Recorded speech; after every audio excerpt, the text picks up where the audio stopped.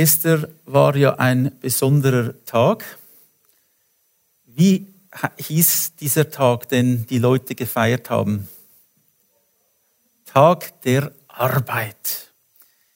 Ja, das wird jedes Jahr wieder gefeiert und ich habe mich schon gefragt, ob ihr überhaupt wisst, woher überhaupt dieser Tag kommt, Tag der Arbeit.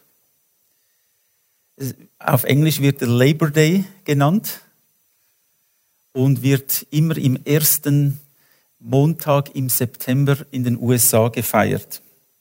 Ja, die Situation in den USA in den 1880er Jahren war nicht gerade angenehm. Wir denken den Wilden Westen und so weiter, alles schön. Aber es gab Tausende und Hunderttausende von Menschen, die in Fabriken arbeiteten, zu ganz horrenden Bedingungen. Da wurden Kinder eingespannt. 8, 9, 10, 11-jährige Kinder mussten in Fabriken arbeiten, um die industrielle Revolution in Amerika vorwärts zu bringen. Die Leute haben 12 Stunden am Tag gearbeitet, 7 Tage in der Woche. Da sind unsere 8 Stunden gerade noch glimpflich. Ja, sie wurden mit $3 pro Tag entschädigt. Verglichen mit heute wäre das circa 80 Franken pro Tag, Arbeitstag, 12 Stunden und das 7 Tage in der Woche. Viele Menschen sind gestorben und umgekommen aufgrund von den gefährlichen Bedingungen, die geherrscht haben. Und da haben die Leute gesagt, dass genug ist genug. Das kann nicht so weitergehen. Menschen wurden ausgenutzt und wie Ware behandelt. Und die Reichen waren extrem reich und haben profitiert von der ja fast schon Sklavenarbeit von vielen Arbeitern. Und die haben dann gesagt, ja, das wollen wir nicht mehr. Sie haben sich angefangen zu organisieren und haben dann zu Protesten und Kundgebungen ausgerufen. Und wie das leider so ist, wenn Proteste über die Bühne gehen, dann sterben immer Menschen. Und auch in diesen Protesten sind viele Menschen auch schon gestorben. Die Polizei, die Staatsgewalt gegen die Arbeiter, die Arbeitgeber gegen die Arbeiter. Es war eine schlimme Zeit. Aber dann wurde im September 1894 offiziell der Labor Day oder Tag der Arbeiter ausgerufen in New York. Und von dort ist dann die Bewegung weitergegangen und es wurde ein offizielles Gesetz in den USA, dass man einen Tag gedenkt an die Arbeiter. Und sie haben es dann durchsetzen können, Gott sei Dank, dass sie nicht mehr 12 Stunden, 7 Tage die Woche arbeiten mussten, sondern sie wollten einen 8-Stunden-Tag. Ja, ein Tag hat 24 Stunden. Man musste noch schlafen, essen und etwas Zeit mit der Familie verbringen. Und das wollten sie und das wurde dann auch eingeführt. Schritt für Schritt wurde das eingeführt. Dieser Tag wird auch Arbeiterbewegung genannt oder dann später, anfangs 30er Jahre, wurde er auch Internationaler Kampftag der Arbeiterklasse genannt. Ja, ist dann ein bisschen ganz stark in den Sozialismus übergerutscht und sie wurden dann auch Dinge verlangt, die dann weit über das hinaus weggegangen sind als gerechte Entlöhnung. Ja, so ist es bis heute noch ein Tag, wo die Menschen daran gedenken, dass der Arbeiter wichtig ist, dass es der Arbeiter ist, der eigentlich die Zahnräder unserer Industrie bewegt und dass ohne ihn es nicht gehen würde. Unsere Häuser, unsere Straßen, unsere Gärten werden von Menschen bearbeitet, die ihre Arbeit und Kraft und Talent geben, dass wir es schön haben. Und da sind wir wirklich sehr, sehr dankbar für das. Nun, ich habe mich dann gefragt, was ist überhaupt Arbeit? Was ist dieses Wort? Nun, in der Physik kennen wir diesen Begriff Arbeit auch. Und wenn jemand ein bisschen etwas über Physik weiß, gibt es eine Formel, Arbeit gleich Kraft oder Energie mal Weg. Also mit anderen Worten, die Kraft, die Energie, die benötigt wird, etwas zu bewegen, das nennt man Arbeit. Also wenn ich jetzt eine Kugel habe und ich möchte die Kugel von A nach B schieben, benötige ich eine bestimmte Kraft dazu und diese Kraft wird dann als Arbeit genannt. Oder einfach eine Energiemenge, die freigesetzt wird, um etwas zu erreichen. Zum Beispiel, wenn du in den Migros gehst, braucht das Energie. Du musst aufstehen, dich anziehen, das Portemonnaie in deine Tasche tun, dir überlegen, was du einkaufen willst. Und dann gehst du in den Migros mit dem Auto, das wieder Energie braucht. Da gibt es ganz viele Faktoren. Dann gehst du in den Migros und kaufst ein und legst es in den Einkaufswagen, bezahlst dafür mit Geld, das du auch irgendwie verdient hast, bringst es wieder nach Hause und tust es in den Kühlschrank. Hast viel Arbeit geleistet, viel Energie freigesetzt, um ein Ziel zu erreichen. Früher war es doch viel extremer. Da ging es nicht, wir können heute in den Migros gehen. Aber früher musste man noch die Kuh jagen, dass man ein bisschen Rindfleisch hatte. Man musste die Kuh selber melken und so weiter. Also die Arbeit war die ganze Zeit nur zum sich selbst ernähren. Wurde vielleicht 90% des Lebens für diese Energie eingesetzt, um überleben zu können. Heute ist es schon sehr viel einfacher, Gott sei Dank. Ja, Arbeit oder auch Beruf, spezielle Fähigkeiten, spezielle Qualifikationen, die du hast, um etwas auszuüben. Das nennt man auch Arbeit, oder in der Philosophie nennt man Arbeit der Prozess des bewussten, schöpferischen Auseinandersetzung des Menschen. Tönt irgendwie alles so wissenschaftlich. Aber preis den Herrn, wir lesen auch von der Arbeit in der Bibel. Und das ist doch etwas ganz Besonderes. Wir lesen nämlich im Genesis 1,1, 1. Mose 1,1, im Anfang schuf. Das dritte Wort in der Bibel hat mit Arbeit zu tun. Im Anfang schuf Gott die Himmel und die Erde. Alles hat mit Arbeit angefangen. Es war ein Schöpfungsakt Gottes, der stattgefunden hat. Und das kann man auch wissenschaftlich verstehen. Es braucht Energie. Was war die Energie? Das war das Wort, das aus dem Munde Gottes kam. Wenn ich jetzt spreche, setze ich Energie frei. Mit anderen Worten, ich arbeite jetzt. Wenn ihr lacht, arbeitet ihr auch. So hat Gott gesprochen. Und Einstein hat bewiesen, dass Energie in Materie umgewandelt werden kann. E gleich mc im Quadrat. Ist das, stimmt, die Wissenschaftler unter uns, habe ich das jetzt richtig ausgedrückt? Mit anderen Worten, Energie kann umgewandelt werden in Materie. So, Gott hat gesprochen, Energie ist aus seinem Mund gekommen und das hat sich verwandelt in Materie. Und diese Materie hat er bewegt, hat Arbeit verrichtet und die Himmel und die Erde erschaffen. Er hat gesprochen und es wurde. Halleluja. Jeder Physiker müsste jetzt Amen sagen. Das ist so. Richtig. Es muss einen Gott geben.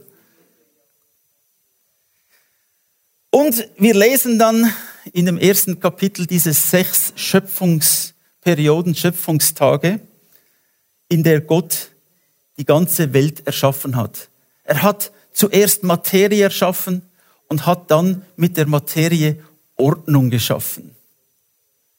Energie hat ja verschiedene Effekte, Auswirkungen.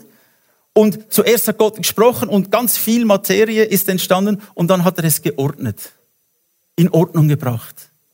Alles an den richtigen Ort getan. Das Leben möglich ist auf unserem kleinen blauen Planeten. Und bis jetzt haben sie noch kein Leben außerhalb dieses kleinen blauen Planeten entdeckt. Aber Gott hat es so erschaffen. Halleluja. In 6 Tagen, sagt uns die Bibel. Und als er alles erschaffen hatte hat er es angeschaut und gesagt, das ist sehr gut. Kann ja nicht anders sein, denn Gott macht nur Dinge, die sehr gut sind. Halleluja. Er macht keine Fehler, also alles, was er macht, ist perfekt. So, es war eine perfekte Welt. Wunderschön, geordnet und genau so, wie er es wollte. So ist es passiert. Dann hat er auch einen Menschen erschaffen und er hat sich selbst zum Bild genommen, zur Vorlage, um den Menschen zu erschaffen. Er hat den Menschen in seinem Bild erschaffen. Mit Intellekt, mit Emotionen, mit einem Verstand, mit Gedächtnis, mit einem Körper. Übrigens, in diesem Moment, wo wir sprechen, das weißt du gar nicht oder bist es nicht bewusst, aber dein Herz schlägt 80, 90 Mal die Minute. Wenn du ein Athlet bist, vielleicht 70 Mal, 60 Mal. Aber es arbeitet. Seit du geboren wurdest, vorher schon natürlich, schon im Mutterleib, hat dein Herz angefangen zu schlagen. Es arbeitet, es pumpt und pumpt und pumpt. Und jetzt arbeiten ganz viele Dinge in uns, um unsere Zellen zu erneuern. Wir nehmen Nahrung zu uns, das ist auch Arbeit, Essen ist Arbeit. Wir nehmen Nahrung zu uns, ein bisschen zu viel manchmal, um die Zellen des menschlichen Körpers zu erneuern, um Leben zu erhalten. Und jetzt hat Gott den Menschen genommen, das lesen wir im Genesis 2,15, und Gott, der Herr, nahm den Menschen und setzte ihn in den Garten Eden, ihn zu bebauen und ihn zu bewahren. Er hat ihm also einen Auftrag gegeben. Der erste Auftrag, den Gott dem Menschen gegeben hat, ist zu arbeiten. Tue etwas mit dem, was ich jetzt erschaffen habe. Natürlich, weil Gott ja eine perfekte Schöpfung gemacht hat, konnte es nur noch bergab gehen. Aber der Mensch hatte die Möglichkeit, zusammen mit Gott etwas zu bauen. Könnt ihr euch vorstellen, wie unser Planet heute aussehen würde, wenn es nicht für die Sünde gewesen wäre? Könnt ihr euch vorstellen, die Städte, die Entdeckungen, die wir gemacht hätten? Denn Gott hat uns einen großen Spielkasten erschaffen. Ein Universum voller Entdeckungen. Und ich glaube, der Gedanke der Wissenschaft ist sehr, sehr göttlich. Denn Gott will, dass wir Dinge erforschen. Kinder, die in einem Sandkasten spielen, entdecken Formen und Sand und Wasser und Werkzeuge und sie lernen oder mit den Legos lernen sie Dinge. Und Gott hat das auch gemacht, einfach auf einer viel größeren Ebene, so dass wir entdecken können, herausfinden können, forschen können, erobern können.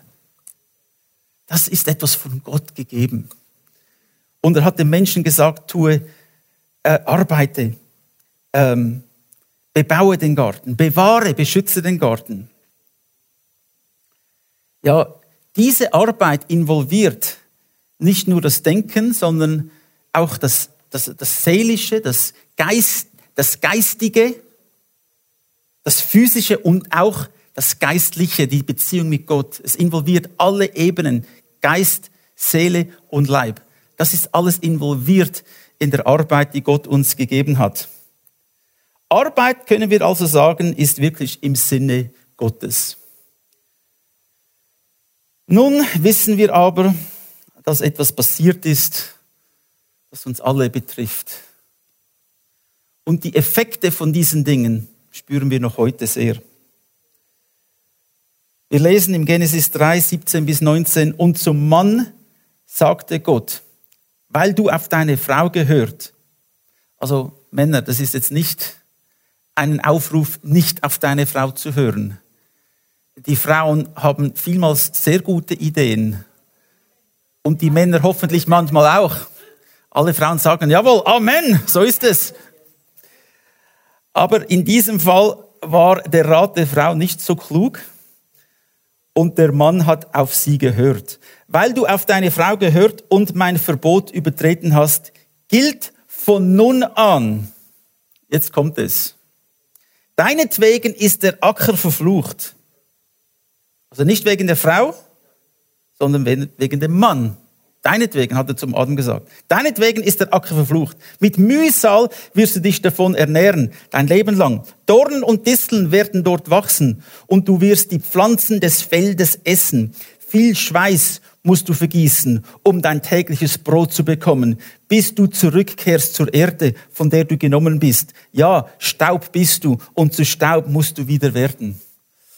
Oh, das war hart.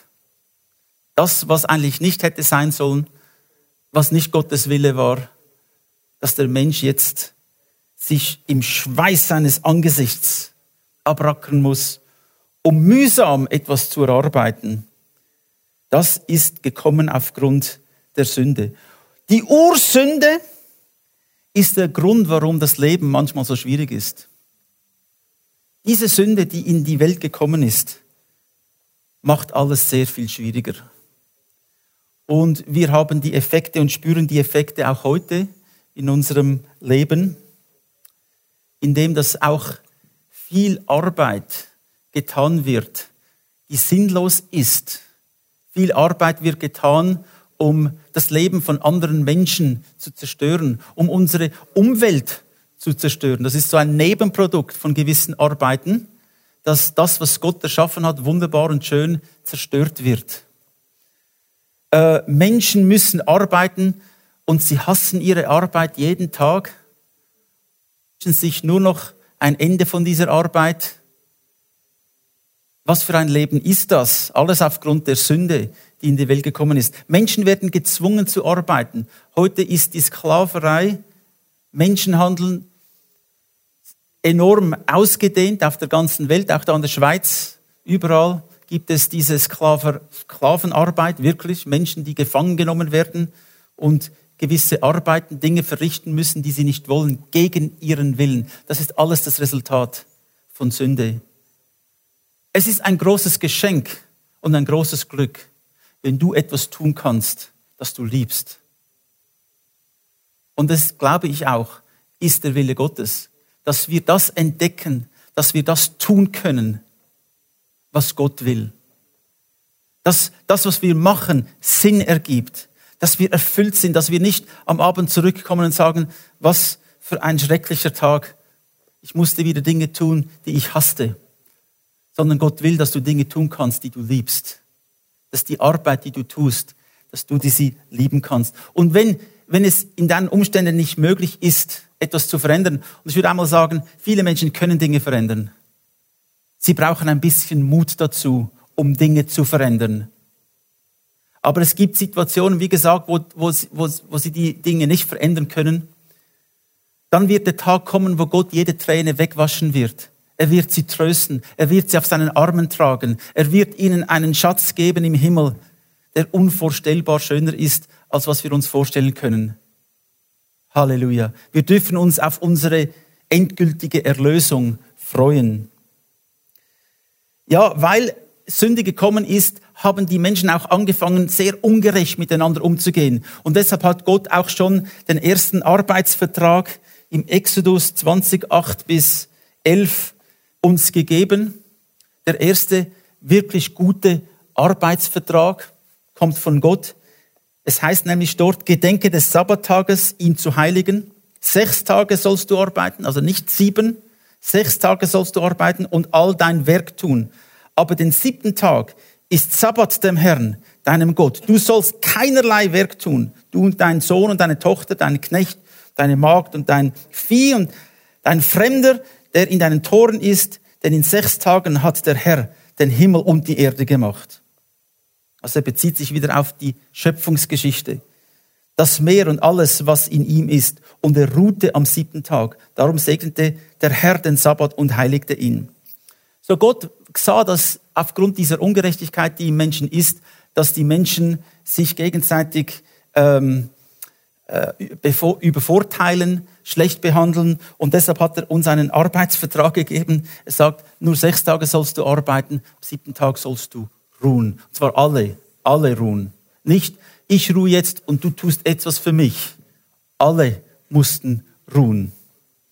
Und das ist auch im Sinne Gottes, dass der Mensch Regenerationszeit hat, Ruhe hat. Halleluja. Die alttestamentlichen Gesetze in vielen Bereichen regeln das Zusammenleben der Menschen. Sie regeln die Arbeit, sie regeln die Beziehung miteinander und sie regeln auch die Beziehung mit Gott. Es war ein perfektes Gesetz, das Gott uns, den Menschen, gegeben hat, das wir leider nicht einhalten konnten aufgrund von dieser Sünde. Aber er hat es uns gegeben, um zu sehen, was eigentlich Perfektion ist, was Gottes Standard ist. Wir sind nicht in der Lage, es zu erfüllen als Menschen, aber er hat uns ein Bild gegeben von dem, was er eigentlich will. Ja, auch der David hat dann aber gesehen, dass wenn er Dinge tut in Übereinstimmung mit dem Willen Gottes, wenn er Dinge tut, die nach Gottes Willen sind, dann kann das aber auch ein ganz großer Segen auslösen. Deine Arbeit soll ein Segen sein für alle Menschen, die irgendwie mit dir in Berührung kommen. Er sagt nämlich im Psalm 128, 1-2, glückselig jeder, der den Herrn fürchtet, der auf seinen Wegen wandelt. Denn essen wirst du die Arbeit deiner Hände. Glückselig wirst du sein und es wird dir wohl ergehen. Halleluja. Wir sehen, dass Gott auch im Alten Testament uns schon einen Weg gezeigt hat aus dieser Misere heraus. Er hat gesagt, wenn wir den Herrn fürchten und auf seinen Wegen wandeln, nicht auf meinen eigenen Wegen, nicht ich tue, was ich jetzt tun will, sondern ich frage ihn zuerst. In der Erziehung unserer Kinder legen wir Wert darauf, dass die Kinder auch irgendwann Rechenschaft ablegen müssen, für was sie tun. Und wir wollen, dass sie lernen, auf uns zu hören, damit es ihnen wohl ergeht.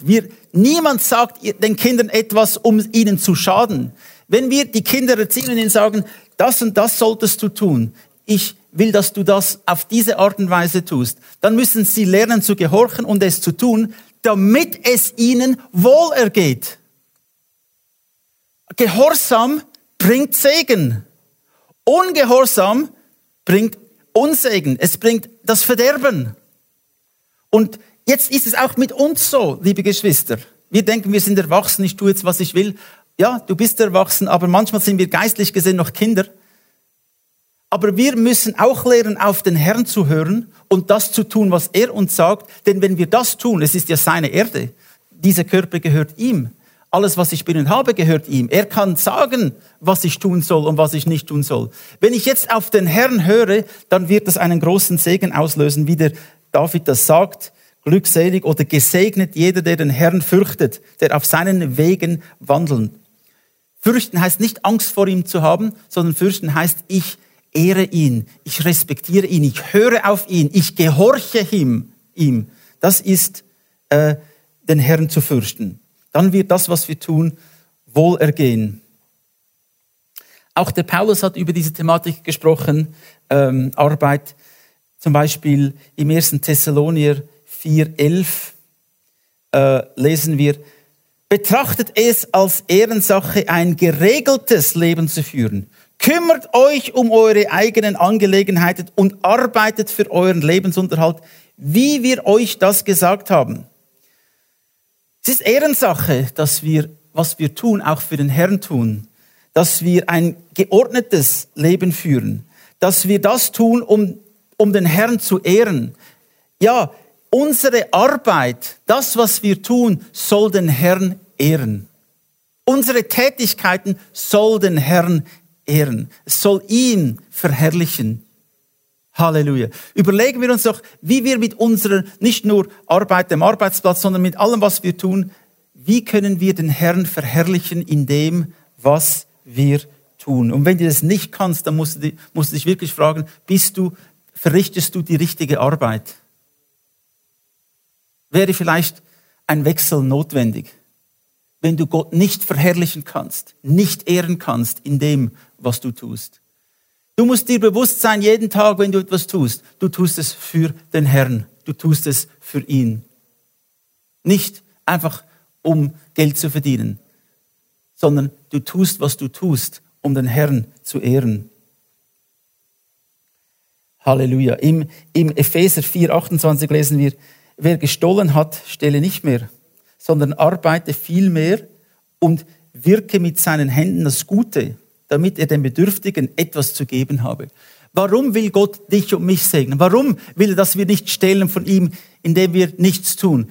Er will, dass wir das, was er uns gegeben hat, einsetzen, dass ein Segen kommt und dass wir anderen Menschen helfen können. Dass das Evangelium in die ganze Welt gehen kann. Für das arbeiten wir auch. Für das setzen wir Kraft um, Energie um. Für das tun wir, was wir tun, um Menschen zu helfen, um Gott zu verherrlichen. Das ist der Sinn der Arbeit, ist Gott zu verherrlichen, Menschen zu dienen. Das ist, was Gott eigentlich uns geben will. Ja, alles, was ich habe, meine Zeit, selbst meine Finanzen. Deshalb ist auch das Prinzip des Zehnten ein geistliches Prinzip, das zeigt, ich habe etwas vom Herrn bekommen, habe es eingesetzt, habe damit etwas verdient und will auch mit diesem Verdienst den Herrn ehren und ihn anbeten. Im 1. Korinther 15, 58 lesen wir, daher meine geliebten Brüder und Schwestern, seid fest, unbeweglich, allezeit überströmend in dem Werk des Herrn, da ihr wisst, dass eure Mühe nicht vergeblich ist im Herrn. Ja, manchmal ist es wirklich schwierig, man muss sich durchpushen.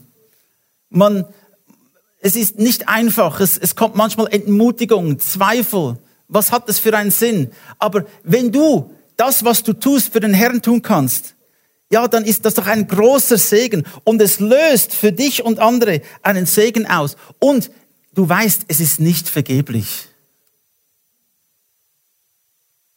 Manchmal gibt es diese Situation, auch unter den Wissenschaftlern. Sie haben eine Theorie aufgestellt, haben sehr viel, Hunderte von Millionen investiert in ein Projekt, basiert auf einer gewissen Annahme, haben dann geforscht und haben Theorien aufgestellt und Bücher veröffentlicht und weiß ich was. Und dann ist herausgekommen, dass die Grundlage gar nicht stimmte, dass gewisse physikalische oder chemische oder biologische Eigenschaften anders waren, als sie angenommen haben und die ganze Theorie zerbricht. Es war sehr viel Mühe, sehr viel Geld und es hat schlussendlich nichts gebracht. Ja, wir diskutieren, wie sinnvoll es ist, den Mars zu erforschen oder Menschen auf den Mond zu bringen. Kann man diskutieren. Aber für die Person, für das Mädchen und den Junge in einem Slum, irgendwo in Kalkutta, macht es keinen Unterschied. Die müssen jetzt irgendwie leben, überleben, essen. Denn vielleicht überleben sie den morgigen Tag nicht mehr. Wir müssen uns also daran erinnern, dass unsere Arbeit einen Sinn machen soll Gott verherrlichen. Ja, und die allerwichtigste Arbeit, die jemals geleistet hat, das Allerwichtigste, das hat Jesus getan. Nämlich die Arbeit, die zur Errettung führt. Das, liebe Geschwister, können wir selbst nicht tun, sollen wir selbst nicht tun. Und die ganze Religion ist dazu, alle Religionen in der Welt sind gleich in dem Sinn, dass sie alle etwas Gemeinsames haben und tun, nämlich sie wollen die Errettung selbst erarbeiten durch ihre Rituale und durch ihre eigene Frömmigkeit. Und das führt nicht zum Ziel. Das ist Arbeit, die vergebens ist. Es wird sein, wenn Jesus sagt, alle Arbeiten, alles, was ich tue, wird geprüft werden im Feuer. Da gibt es Gold, Silber und wertvolles Metall und Heu, Stroh und Holz. Und es wird mit dem Feuer geprüft werden. Alles, was nicht für ihn ist, wird verbrennen. Nichts wird übrig bleiben. Deshalb sollten wir wirklich nur das tun, mit dem Bewusstsein, dass alles, was wir tun, für den Herrn tun. Ihn zu ehren. Aber das Wichtigste ist, dass Jesus diese Arbeit der Errettung übernommen hat für uns. Das können wir nicht selbst tun. Das muss er für uns tun. Wir lesen nämlich im Johannes 19,30. Als nun Jesus den Essig genommen hatte, noch die letzte Grausamkeit, die er erfahren hatte, sprach er, es ist vollbracht. Und er neigte das Haupt und übergab den Geist. Dort am Kreuz, als er sagte, es ist vollbracht, hat Jesus das Werk der Errettung abgeschlossen. Und nur durch diesen Weg, nur durch diese Arbeit, die Arbeit von Jesus Christus, nur in dieser Arbeit haben wir Errettung und ewiges Leben. Es gibt keinen anderen Weg, liebe Geschwister. Das ist der einzige Weg. Wir können diese Arbeit dankend annehmen. Sagen, Herr, dein Werk, was du gemacht hast, das ist genug für meine Errettung. Ich kann nichts dazu tun. Ich kann nichts davon wegnehmen. Ich kann nichts dazu tun. Ich kann es nur dankend annehmen und sagen, ja Herr, ich nehme deine Arbeit an. Dein Werk am Kreuz, das hast du für mich getan. Wenn wir das tun, liebe Geschwister, dann haben wir das Wesentliche im Leben verstanden. Denn es geht um die Errettung des Menschen für alle Ewigkeit. Und diese Arbeit hat Christus für uns übernommen. Er hat sie für dich übernommen, heute Morgen. Und wenn du diese Botschaft hörst über YouTube oder das Internet auf unserer Webseite, dann bitte ich dich, übergib dein Leben Jesus Christus noch heute. Denn die Arbeit, die er für dich getan hat, soll nicht vergeblich gewesen sein, sondern sie soll in deinem Leben Frucht bewirken und deinem Leben Sinn und Inhalt geben. Halleluja. Ja, es ist Gottes Gnade, die uns gerettet hat. Und nicht unsere Klugheit, nicht unsere Gewirksamkeit, nicht unser Schaffen. Die Schweizer sind ja ein fleißiges Völkchen, sagt man. Das ist alles gut und schön, aber Errettung bringt es nicht. Es ist Christus allein, der uns rettet. Amen. Amen. Preis den Herrn. Halleluja.